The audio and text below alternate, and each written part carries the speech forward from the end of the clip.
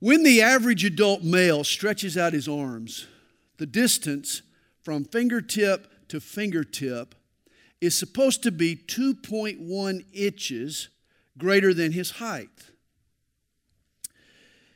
We call it the wingspan. Whereas the average NBA prospect has a wingspan of 4.4 inches longer than his height. Basketball great Kevin Durant is 6 foot 9 inches tall, but his wingspan is almost 7 foot 5 inches. That means that he is an incredibly 8 inches wider than he is taller.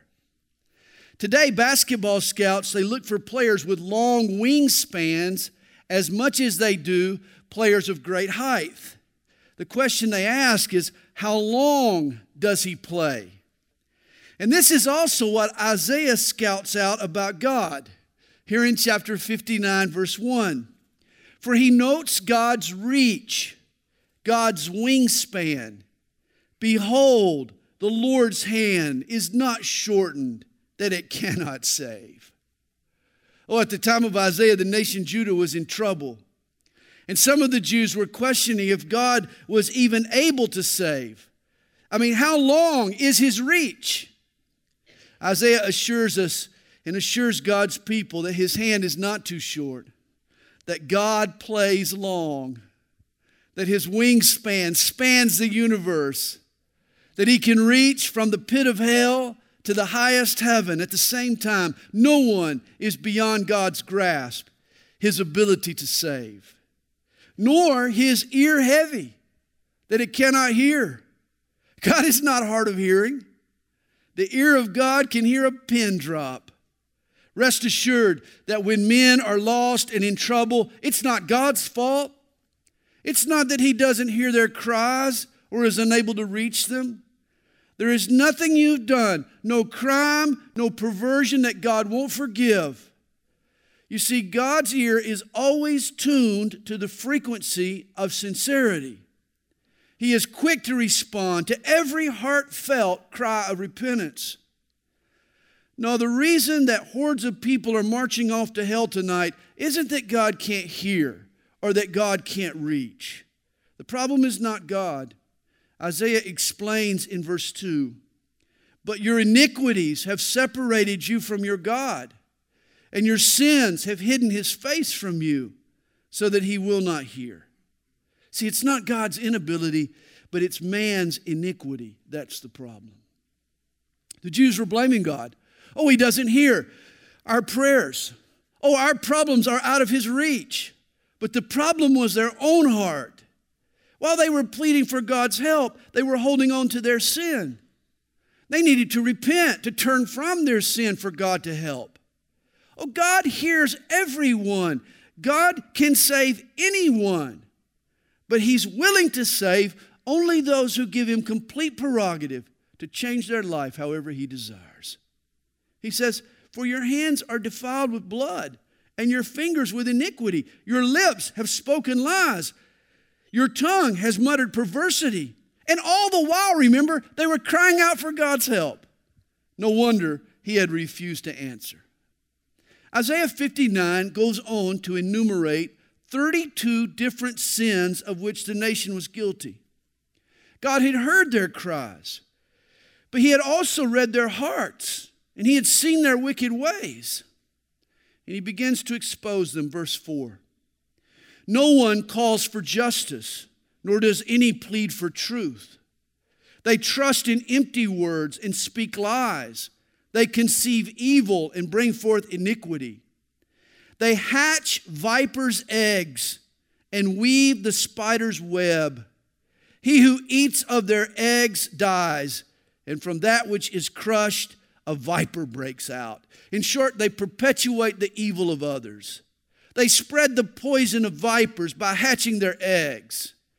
And they weave the webs of spiders to help snare their prey. They may claim to be the people of God, but in reality, they're friends of the world. He says their webs will not become garments, nor will they cover themselves with their works. Their works are works of iniquity, and the act of violence is in their hands. Notice here a spider's web that makes no silk. Their webs will not become garments. It only traps its prey. Thus were the words of Judah's leaders. As we're told back in verse 4, they spoke lies and empty words to deceive. No one calls for justice. And it sounds like today's politicians, doesn't it? He says, who pleads for truth? They make promises that they don't intend to keep. Verse 7, their feet run to evil, and they make haste to shed innocent blood. Their thoughts are thoughts of iniquity. Wasting and destruction are in their paths. And of course, the shedding of innocent blood in our day has to be applied to the wickedness of abortion on demand. He says, the way of peace they have not known, and there is no justice in their ways. They have made themselves crooked paths. Whoever takes that way shall not know peace. Therefore, justice is far from us, nor does righteousness overtake us.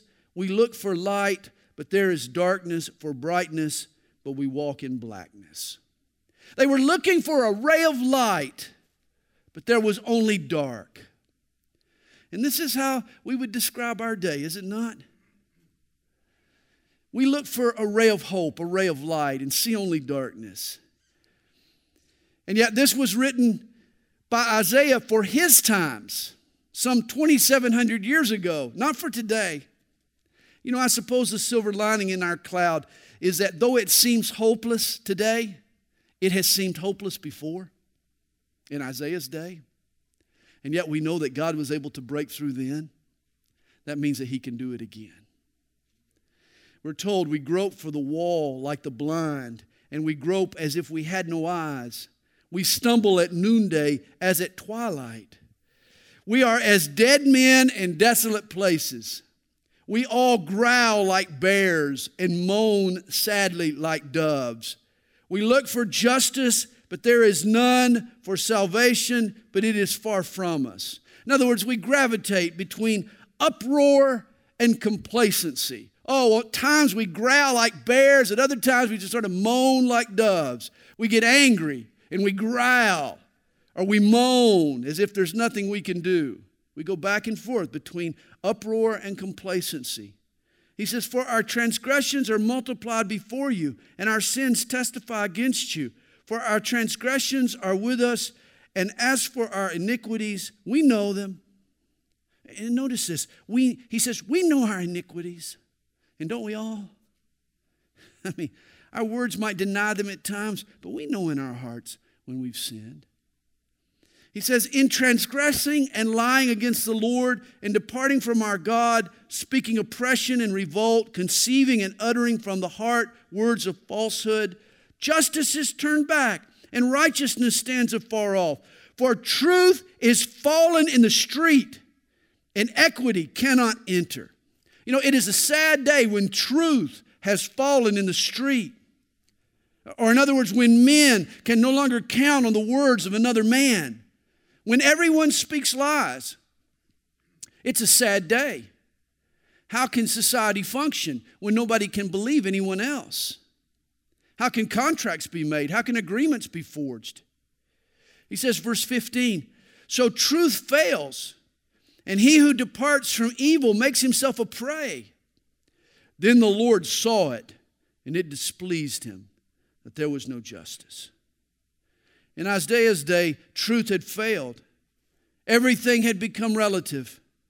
There were no longer any absolutes. Human fickleness and arbitrariness had become the final authority. And when that happens, there is no justice. At that point, the only hope is divine intervention. For the Lord to see it and to do something to restore the truth. That's what he says here. Then the Lord saw it, and he intervened. And I don't know about you, but that's my hope for America. That's what I'm praying for, that the Lord will see it and intervene and bring revival to our land. He saw that there was no man and wondered that there was no intercessor. Therefore, his own arm brought salvation for him, and his own righteousness, it sustained him. Now, when the humbled Jews had returned to their land from their exile in Babylon, it didn't take long for the people to again become proud and self-sufficient. And God looked for a deliverer. He looked for an intercessor through which he could work and deliver his people, but he found no one. You see, the Davidic kings, they had been dethroned. The nation lacked a prophet, a prophetic voice. God wanted to work among his people, but he had no one with which to partner. And so he took matters into his own hands. And God opted. He devised a do-it-yourself salvation. He sent his only son into the world to die in our place. It says, therefore, his own arm brought salvation for him. You remember the covenant that God made with Abraham? He ratified it while Abraham snoozed. You remember Abraham expected God to come, and together they would walk through the animal parts. God fulfilling his part, Abraham fulfilling his part. But that's not what happened. Abraham woke up just in time to see God walking through the animal parts by himself. In other words, God did it himself. All Abraham did was look on and believe. And this is all we're required to do, is to believe in the work of Jesus Christ, to put our faith in his sacrificial work, to put our sins on his shoulders. That's all we're required to do. What an incredible salvation we've received. It is all of God. Our part is only to believe. It is his do-it-himself salvation. And it not only saves the Jews, but it is for all nations. It can save all nations. It is mighty to save. He says, for he put on righteousness as a breastplate and a helmet of salvation on his head. He put on the garments of vengeance for clothing and was clad with zeal as a cloak. In other words, God dressed for the occasion. What do you put on when you're going to save the world? Well, you put on righteousness as a breastplate, and you put on the helmet of salvation and garments for vengeance and zeal as a cloak. Jesus committed to what was right, and he wore a helmet of salvation. He was determined to do what it would take to save us. And we should dress like Jesus. In Ephesians chapter 6, there Paul lists the believer's armor. And guess what he includes? Both the breastplate of righteousness and the helmet of salvation. This is equipment for us. But what he doesn't add to our wardrobe are these other two pieces of armor that he mentions here. The garments of vengeance and the cloak of zeal. That belonged to Jesus, not us. And why? Romans 12 verse 19 tells us, vengeance is mine, I will repay, says the Lord. You see, the zeal of judgment is God's prerogative, not ours. At Jesus' first coming, he came all dressed up to save. He wore the breastplate of righteousness and the helmet of salvation, but at his second coming, he'll be wearing his combat fatigues. He'll come to judge in his garments of vengeance and in his zeal as a cloak. And then in verse 18, we're told, according to their deeds, accordingly he will repay fury to his adversaries, recompense to his enemies. The coastlands he will fully repay. Now here's what no one should want. You don't want to be repaid for your deeds. You don't. You want God to treat you with mercy. You don't want him to give you what you've earned. You want him to treat you with mercy. He punishes his enemies here for their wicked deeds. So shall they fear the name of the Lord from the west, and his glory from the rising of the sun, that is, from the east. They're going to fear him from east to west. When the enemy comes in like a flood, the Spirit of the Lord will lift up a standard against him. The Redeemer will come to Zion, and to those who turn from transgression in Jacob, says the Lord. Notice God's arm. It is not shortened. He is willing. He is able. If we are willing to turn from our transgressions. Now, these verses have some prophetic implications. Revelation and Daniel tell us that in the last days, in the days of God's judgment on planet Earth, what we call the Great Tribulation, that the armies of the Antichrist will pour into Israel like a flood. That's what he says here, when the enemy comes in like a flood. Yet God will come to his people's defense. We call this conflict the Battle of Armageddon. But again, Megiddo is just a staging ground. The war will be fought over Zion. The Redeemer will come to Zion, Isaiah says, or to Jerusalem. And the Spirit of God will raise up another standard, or literally another banner, another flag, flying over an opposing army. In other words, the Redeemer will come to save Zion. And his name? The Bible tells us, King of Kings and Lord of Lords. Revelation 19 pictures Jesus on a war horse, leading a heavenly army against the usurpers on earth. As we learned this morning, Isaiah 63 reveals the victor of this battle. He's clothed in bloody garments, for he comes up from Basra. His garments are glorious, and he's marching in his strength. His name is Jesus. And then verse 21, as for me, says the Lord, this is my covenant with them. This is his covenant with Israel. Israel gets in trouble.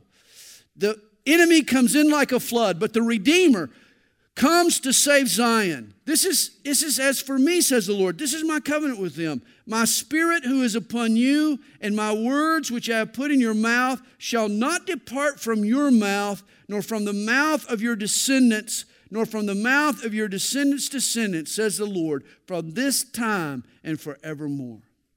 And in light of verse 21, how can anyone ever question God's faithfulness to the Jewish people? God is not through with the Hebrews. His Spirit will be with his people, not just to the first or to the second or to the third generation, but forevermore. That's what he tells Isaiah. Chapter 60. Arise, shine, for your light has come, and the glory of the Lord is risen upon you.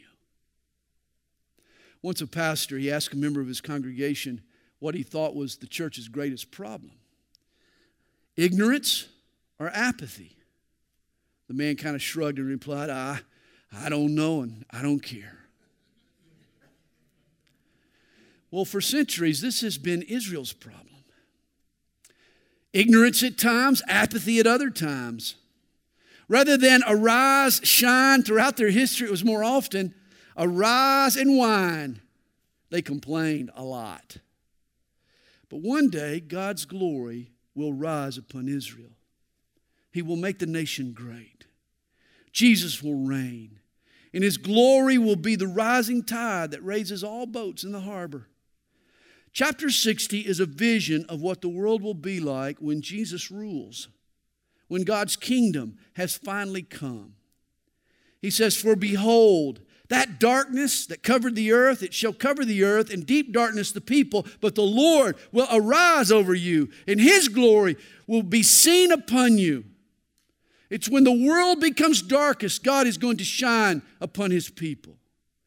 The Gentiles shall come to your light, and kings to the brightness of your rising. You see, God's plan has always been for Israel to be a light to the Gentiles. Instead, the Jews became proud and prejudiced. They hated the Gentiles. But not so in the kingdom age. Inclusion will be the watchword. Israel will be a testimony to God's grace. They'll attract Gentiles like a camping light draws bugs. And this is a picture of the church's mission today, I hope you know. Rather than be prejudicial, guys, rather than be proudful, rather than judge others, our job is to attract them to Jesus by displaying his grace. We're to be a light to the lost. Today, darkness covers the earth. Humanism, relativism, hedonism, materialism, paganism, ism after ism after ism. It's a deep darkness out there. But it's against a dark canvas that the light shines brightest. And that's our job, to shine the light. In Matthew 5, verse 16, in the Sermon on the Mount, Jesus says, let your light so shine before men that they may see your good works and glorify your Father in heaven.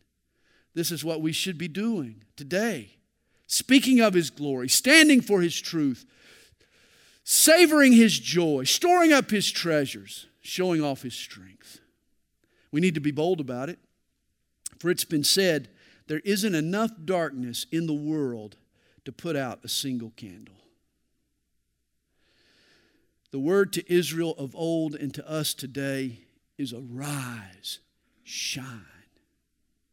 Lift up your eyes all around and see. They all gather together. They come to you. Your sons shall come from afar, and your daughters shall be nursed at your side.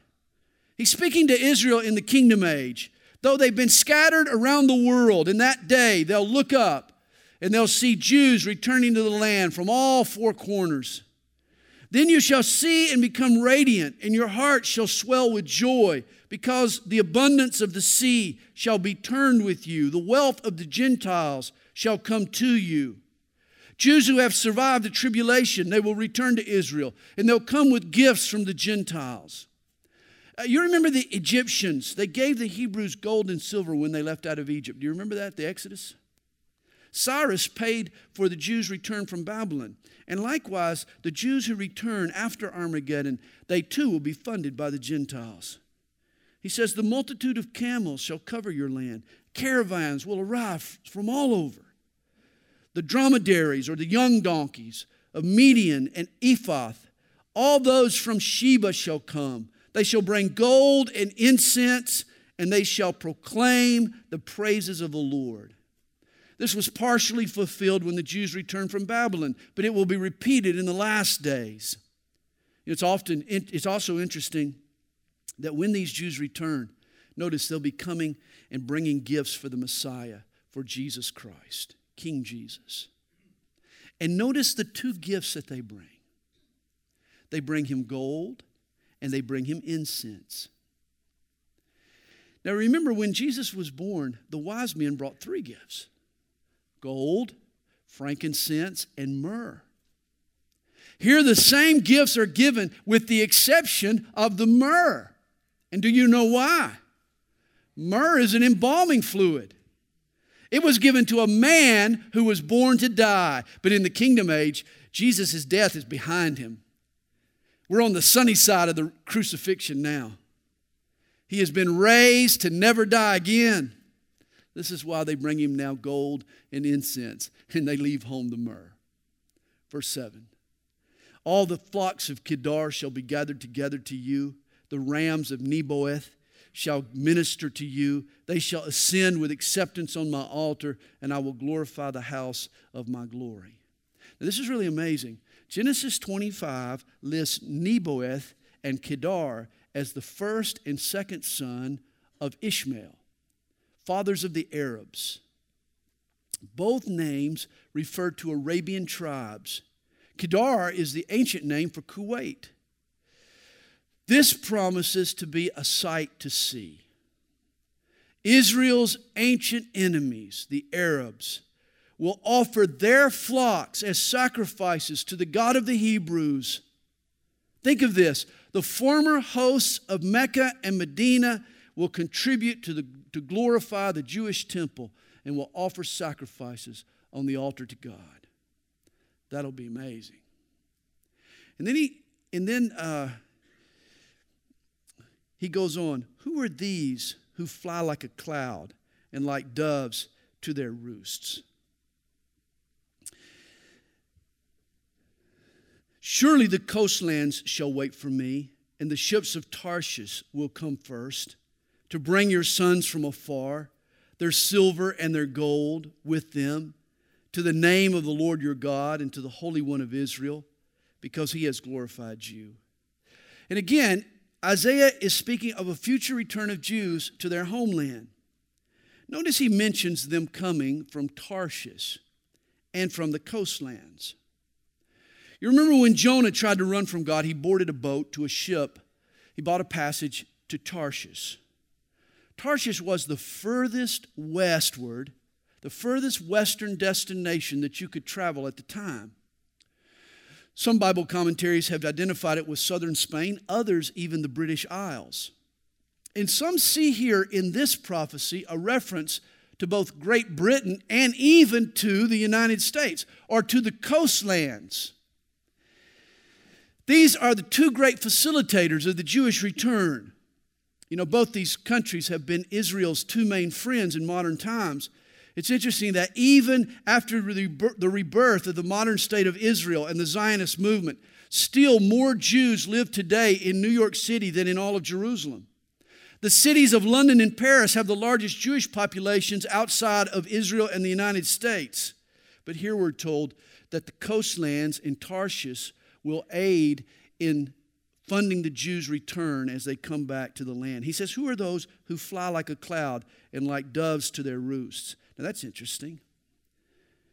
They return to Israel flying in the clouds, like doves to their roosts. And some people have seen here in verse 8 airplanes. The Jews returning to Israel on El Al and Air France and all the rest of them. Returning to Israel, flying like a cloud, like doves. I suppose if air travel's in the Bible, this is probably it right here. And then he says, the sons of foreigners shall build up your walls, and their king shall minister to you. For in my wrath I struck you, but in my favor I have had mercy on you. Israel will be struck by God. This is what the Great Tribulation is partly about. It's to punish the wicked, but it's also to purify the Jews. And yet in the end, he'll cause the world to build up Zion. Verse 11, therefore your gates shall be open continually. They shall not be shut day or night. That means there'll be a peaceful time, that men may bring to you the wealth of the Gentiles and their kings in procession. I mean, what a day that'll be. A continual stream of nations and foreign dignitaries will enter Jerusalem and pay homage to King Jesus. He says, for the nation and kingdom which will not serve you shall perish, and those nations shall be utterly ruined. You know, Psalm 2 predicts that King Jesus will rule the nations with a rod of iron. And in the kingdom age, that's what he'll do. It'll be either bow or bust. Rebellion against Christ and his kingdom will not be tolerated. And then we're told the glory of Lebanon shall come to you, the cypress, the pine, and the box tree together, to beautify the place of my sanctuary, and I will make the place of my feet glorious. You know, in the Old Testament, the temple was called God's footstool. I like that. You know, the Almighty fills the heavens. You know, the heavens can't contain the glory of God. But where does he relax? Where does he kick back? Where does he put up his feet when he wants to relax? Well, he does so at the temple. The temple is his footstool. Also, the sons of those who afflicted you shall come bowing to you, and all those who despised you shall fall prostrate at the soles of your feet. Boy, think of that. Everyone who has despised the Jews down through the ages will suddenly come, and they'll lie prostrate at the soles of this king's feet. If that happened today, that group would include Germans and Russians and Iranians and Palestinians. And they shall call you the city of the Lord, Zion of the Holy One of Israel. Imagine all of Israel's former enemies, from Marxists to Muslims, anti-Semites from all around the world, bowing down to Jesus and pledging allegiance to Israel. Whereas you have been forsaken and hated, so that no one went through you, I will make you an eternal excellence, a joy of many generations. What a promise that Israel will become an eternal excellence. You shall drink the milk of the Gentiles and milk the breast of kings. Israel will nurse from the support of every nation. You shall know that I, the Lord, am your Savior and your Redeemer, the mighty one of Jacob. Instead of bronze, I will bring gold. Instead of iron, I will bring silver. Instead of wood, bronze. And instead of stones, iron. I will also make your officers peace and your magistrates righteousness. Go to the markets in Jerusalem today, and you'll find all these little bronze trinkets for sale. But in the future, the bazaars will be selling gold and silver, not just bronze. He says, violence shall no longer be heard in your land, neither wasting nor destruction within your borders, but you shall call your walls salvation and your gates praise. Modern Israel has existed now for 67 years and has never known peace with her neighbors. Her borders stay guarded. She keeps constant vigilance. Israel never knows when a rocket from Gaza or from the Golan Heights or from Syria will hit one of her villages. She never knows. But the day is coming when violence will be no longer. Salvation and praise will be her watchwords written on her walls and on her gates. Verse 19. The sun shall no longer be your light by day, nor for brightness shall the moon give you light, but the Lord will be to you an everlasting light, and your God your glory. Your sun shall no longer go down, nor shall your moon withdraw itself, for the Lord will be your everlasting light, and the days of your mourning shall be ended. Isaiah now looks even deeper into the future. This is language reminiscent of Revelation chapter 22, verse 5. For once this current world disintegrates, God will establish a new heaven and a new earth. Isaiah is here looking beyond the kingdom age to the eternal state, when the sun is no more and the Lord is the light of the city. Verse 21, also your people shall all be righteous. They shall inherit the land forever, the branch of my planting, the work of my hands, that I may be glorified. A little one shall become 1,000, and a small one a strong nation. I, the Lord, will hasten it in its time. Israel is here called a little one, a small one. Today, Israel's borders are roughly the size of New Jersey, and yet one day this little one will be a strong nation. They're well on the way to it today. Chapter 61. The Spirit of the Lord God is upon me, because the Lord has anointed me. Whenever a Hebrew king took office, the priest would anoint him with olive oil. The oil was a symbol of the Holy Spirit. And this tradition looked forward to a special king, to an heir of David who would be anointed not just by the priest, but by the Lord himself and by his Spirit. And he would not only be anointed with oil, but he would be anointed by the Spirit and the passions of God. This future king was known as Messiah or Christ. Both names mean the anointed one. This is why at the very outset of Jesus' ministry, as soon as he rose from the waters of his baptism, the Holy Spirit descended on him in the likeness of a dove. His Father was anointing him with the power of the Holy Spirit. And then all throughout his ministry, Jesus leaned where? On the Holy Spirit. You remember in John chapter 8, verse 28, Jesus said, I can do nothing of myself.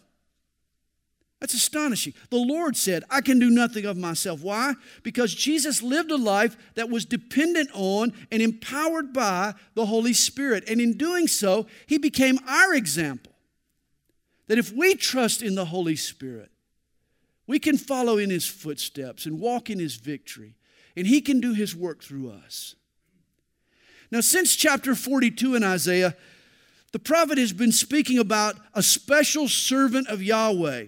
God introduced him in chapter 42, verse 1 of Isaiah. I have put my Spirit upon him. And now the subject has become the speaker. For now the Messiah speaks prophetically. The Spirit of the Lord is upon me. And Isaiah declares what God anointed the Messiah to do. Here is his mission. Here are his intentions for us. He declares, the Lord has anointed me to preach good tidings to the poor. He has sent me to heal the brokenhearted, to proclaim liberty to the captives, and the opening of the prison to those who are bound, to proclaim the acceptable year of the Lord and the day of vengeance of our God, to comfort all who mourn. And if you've read the Gospels, these should be familiar words to you.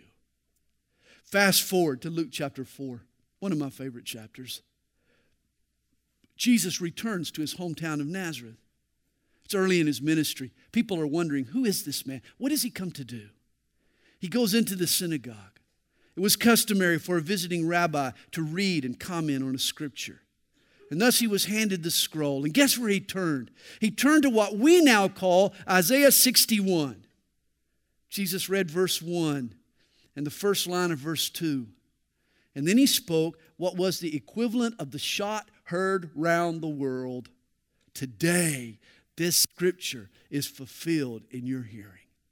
In other words, I am the one, and today is the day. He was the Messiah, and this is what he had come to do. And what a beautiful summation of the intentions of Jesus. This is so important. For how can you and I give to someone our lives unless we're sure of their intentions? And thus here is what Jesus wants to do in your heart. First, preach good tidings to the poor. Realize you can be a rich man and still be poor. Poor in other ways. I assume we'd all consider the Wall Street Journal an authority on the subject of wealth, but the Wall Street Journal stated, money is an article which may be used as a universal passport to everywhere except heaven and a universal provider of everything except happiness. To be poor is to be without. Not only without money, but without love and friends and laughter and a strong family and peace of mind, purpose in life. Yet Jesus comes to bring good news to those who are without. He comes with spiritual treasure in his hand. He enriches our deepest needs. He locks us into eternal investments. Jesus also was sent to heal the brokenhearted. You know, there are folks in life who have been rejected. They've been bullied by others. They've been taken advantage of. They approached life with high hopes, but they live in the wake of constant disappointment. And yet Jesus comes to heal their broken hearts. He is a balm that sucks out the poison. He's an ointment that soothes our aches. When applied to a hurt over time, Jesus' love and his joy causes healing to occur. It's been said the great physician can do wonders with a broken heart if you give him all the pieces. And then he also wants to proclaim liberty to the captives. And I'm not talking about the inmates at Reidsville or San Quentin or any of the other 4,800 prisons that jail and incarcerate 2.3 million Americans. For there is actually a worse prison. It's called the prison of sin. John chapter 8, verse 34 says, whoever commits sin is a slave to sin. You see, the problem with sin is that it's habitual. You can't just stop with one. Sin tends to be addictive. It becomes binding. And freedom is not as easy as just snapping your fingers. Some sins are like a maze. They're a lot easier to get into than they are to get out of. But Jesus is into jailbreaks. He has the power to restructure mindsets and alter behaviors and to take away desires. He proclaims or he speaks liberty to us. On the cross, he set us free. Now, if we hear him speak that freedom to us, and if we believe in his word, the cuffs fall off. We can walk in liberty that he's created for each of us. And Jesus also intends to open the prison to those who are bound. And of course, this is a different type of prison. Bitterness is a prison of our own making. Oh, the broken heart needs to be healed, but the bitter spirit needs to be repented of. That person needs to be set free. You know, like a wounded heart, bitterness begins with a break. But if you were to break an arm and you never realign it properly, it could heal crooked. And this is what causes bitterness. We nurse our hurt. We lick our wounds. Rather than apply the forgiveness of Jesus, we allow our breaks to grow back crooked and bitter. This is why bitterness needs to be rebroken. This time, though, with a contrite and with a humble heart. Originally, we might have been a victim, but the ungodly way we've handled our hurt needs to be confessed. And when we do, when we come broken before the Lord, he resets us. And he opens the prison for those who are bound in bitterness. And then it was Jesus' intention to proclaim the acceptable year of the Lord. In essence, do it now. What he had just outlined wasn't just wishful thinking or a day yet future. It was his intentions then and there. And here's a marvelous truth. Hebrews 13 verse 8 declares, Jesus Christ is the same yesterday, today, and forever. That means that just as his intentions that day in Nazareth were the same as Isaiah had written about 700 years earlier, his intentions are the same today. Here's what Jesus wants to do in your life. Bring good news and heal your broken heart and release you from sin and break you out of bitterness, and do it not tomorrow, not in the future, but right now. Now here's what's interesting. In Luke chapter 4, Jesus stops after these words, the acceptable year of the Lord. That's as far as he goes. That's as much as he preaches. But notice what comes next in Isaiah. And the day of vengeance of our God to comfort all who mourn. And of course, the mourning Isaiah is referring to is the result of God's vengeance. Yet on that day in Nazareth, in the synagogue, Jesus didn't talk about the day of God's vengeance. For that wasn't for his day, it was for the last days. His first coming was about salvation, not vengeance. Being that the Bible is ultimately Jesus' word, it's fascinating to me that he recognized at least a 200-year gap right in the middle of Isaiah's sentence. All of Isaiah 61 speaks of our Lord, but Jesus understood that some elements of it spoke of his first coming, while others await his second coming. One day, he will bring about God's wrath, but today, Jesus speaks of God's love. Today is the day of salvation, and this should be our mission. Verse 3. And here he continues to speak of his second coming, to console those who mourn in Zion. In other words, he'll be a comfort to the Jews. The world is being offered salvation today, not in that day, but that'll be a day in which he'll do a work among the Jews, to give them beauty for ashes, the oil of joy for mourning, the garment of praise for the spirit of heaviness. And again, this will be Jesus' ministry to the Jews after the great tribulation, after their time of purification. That they may be called trees of righteousness, the planting of the Lord, that he may be glorified. Hosea chapter 5, verse 15 is an interesting verse. People think it's a prophetic utterance of Jesus. It says, I will return again to my place till they acknowledge their offense. Then they will seek my face. In their affliction, they will diligently seek me. Remember, at his first coming, Jesus was rejected by the Jews. And so he returned to his place. He returned to heaven. And he is waiting now. He's waiting on the Jewish people to acknowledge their offense and to seek his face. And they will. Zechariah 12, verse 10 predicts that in the end times, the Jews will look on me whom they have pierced. They will mourn for him as one mourns for his only son. It's then that Jesus will swap the believing Jews beauty for ashes and the oil of joy for mourning. And then verse 4, and they shall rebuild the old ruins. They shall raise up the former desolations, and they shall repair the ruined cities, the desolations of many generations. When Jesus returns, the cities of Israel will undergo major renovations. There'll be urban facelifts everywhere. You know, today, Israel is famous for its ruins. If you've been to Israel with me, you know what we see everywhere we go. Tell this, tell that, tell.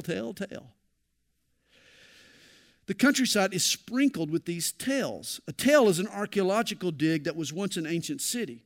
What happens, the cities get demolished in battle only to be rebuilt on the same spot with the same materials by the new ruler, the new king, and a mound eventually rises up on the landscape. It's this city that's been rebuilt over and over and over again. It's called a tell. A tell is literally a desolation of many generations, as Isaiah puts it here. And there's Tel Dan, there's Tel Megiddo, there's Tel Aviv. You've heard of that city. But the day will come when Israel will no longer be known for its tells. There'll be renovation, there'll be reconstruction. The Lord promises to rebuild the old ruins.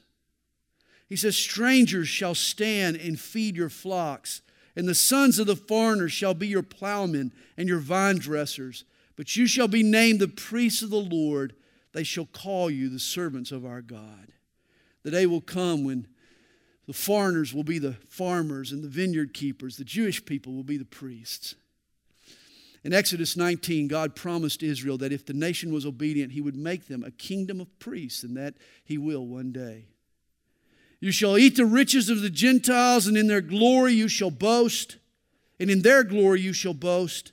Instead of your shame you shall have double honor, and instead of confusion they shall rejoice in their portion. Therefore in their land they shall possess double. Everlasting joy shall be theirs. Israel will be treated as a firstborn, for they are God's firstborn, and thus they'll be given a double portion. How can you read these things and think that God is through with Israel? His promises are still yet to be fulfilled. Verse 8, for I, the Lord, love justice. I hate robbery. For burnt offering, I will direct their work in truth and will make with them an everlasting covenant. Their descendants shall be known among the Gentiles, and their offspring among the people. All who see them shall acknowledge them, that they are the posterity whom the Lord has blessed. All nations will know that God's firstborn, His special people, is Israel. He says, I will greatly rejoice in the Lord. My soul shall be joyful in my God. For He has clothed me with the garments of salvation. He has covered me with the robe of righteousness. As a bridegroom decks himself with ornaments, and as a bride adorns herself with her jewels. Of course, over the history, Israel has played the harlot, has given herself to other gods. But in the end, God will be the groom, and Israel will be His wife, and together they'll live happily ever after. Verse 11, for as the earth brings forth its bud, as the garden causes the things that are sown in it to spring forth, so the Lord God will cause righteousness and praise to spring forth before all the nations. Finally, Israel will be the light of God to all the earth. And then chapter 62 begins. For Zion's sake, I will not hold my peace. And for Jerusalem's sake, I will not rest until her righteousness goes forth as brightness and her salvation as a lamp that burns. Notice, God will not be patient with man's wickedness forever. He will act. He will judge for Zion's sake. He will judge for Jerusalem's sake. God has made promises to Israel. He's entered into covenants, relationship-defining agreements. He went into a covenant with Abraham and to David and to Jeremiah. And it's because of these covenants that God has unfinished business with planet Earth, and particularly with the nation Israel. He says, the Gentiles shall see your righteousness, and all kings your glory. You shall be called by a new name, which the mouth of the Lord will name. And what name is that? Well, the Spirit doesn't tell us, but Israel will get a new name. He says, you shall also be a crown of glory in the hand of the Lord, and a royal diadem in the hand of your God.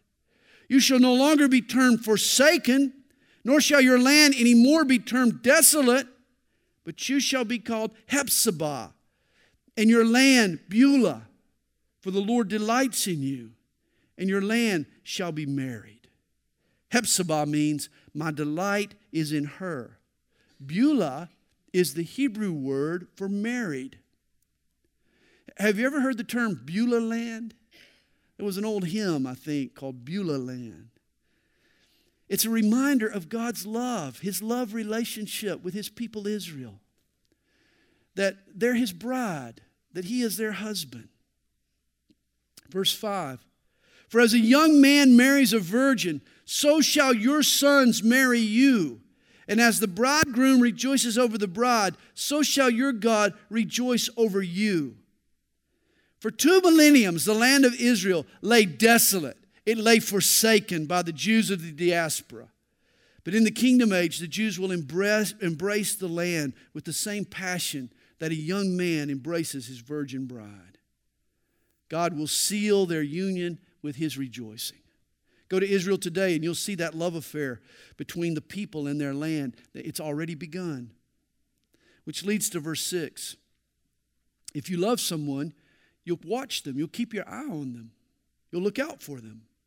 And thus, God says, I have set watchmen on your walls, O Jerusalem. They shall never hold their peace day or night. These watchmen are on constant alert. One of the first things we do whenever we get to Jerusalem is I have the bus driver take us around to the Jaffa Gate. We unload and we walk up on top of the walls. And we walk all the way from the Jaffa Gate all the way around to Zion's Gate, there by the Mount of Olives. And it's wonderful to be on top of those walls. And if you've been there, you know what you know the view that these watchmen have. You've been there yourself. You can see the view. And you can see how that from the top of those walls, you can see danger on all sides of Jerusalem. God will set the watchmen there. They'll be on constant alert. You who make mention of the Lord, do not keep silent, and give him no rest till he establishes, until he makes Jerusalem a praise in the earth.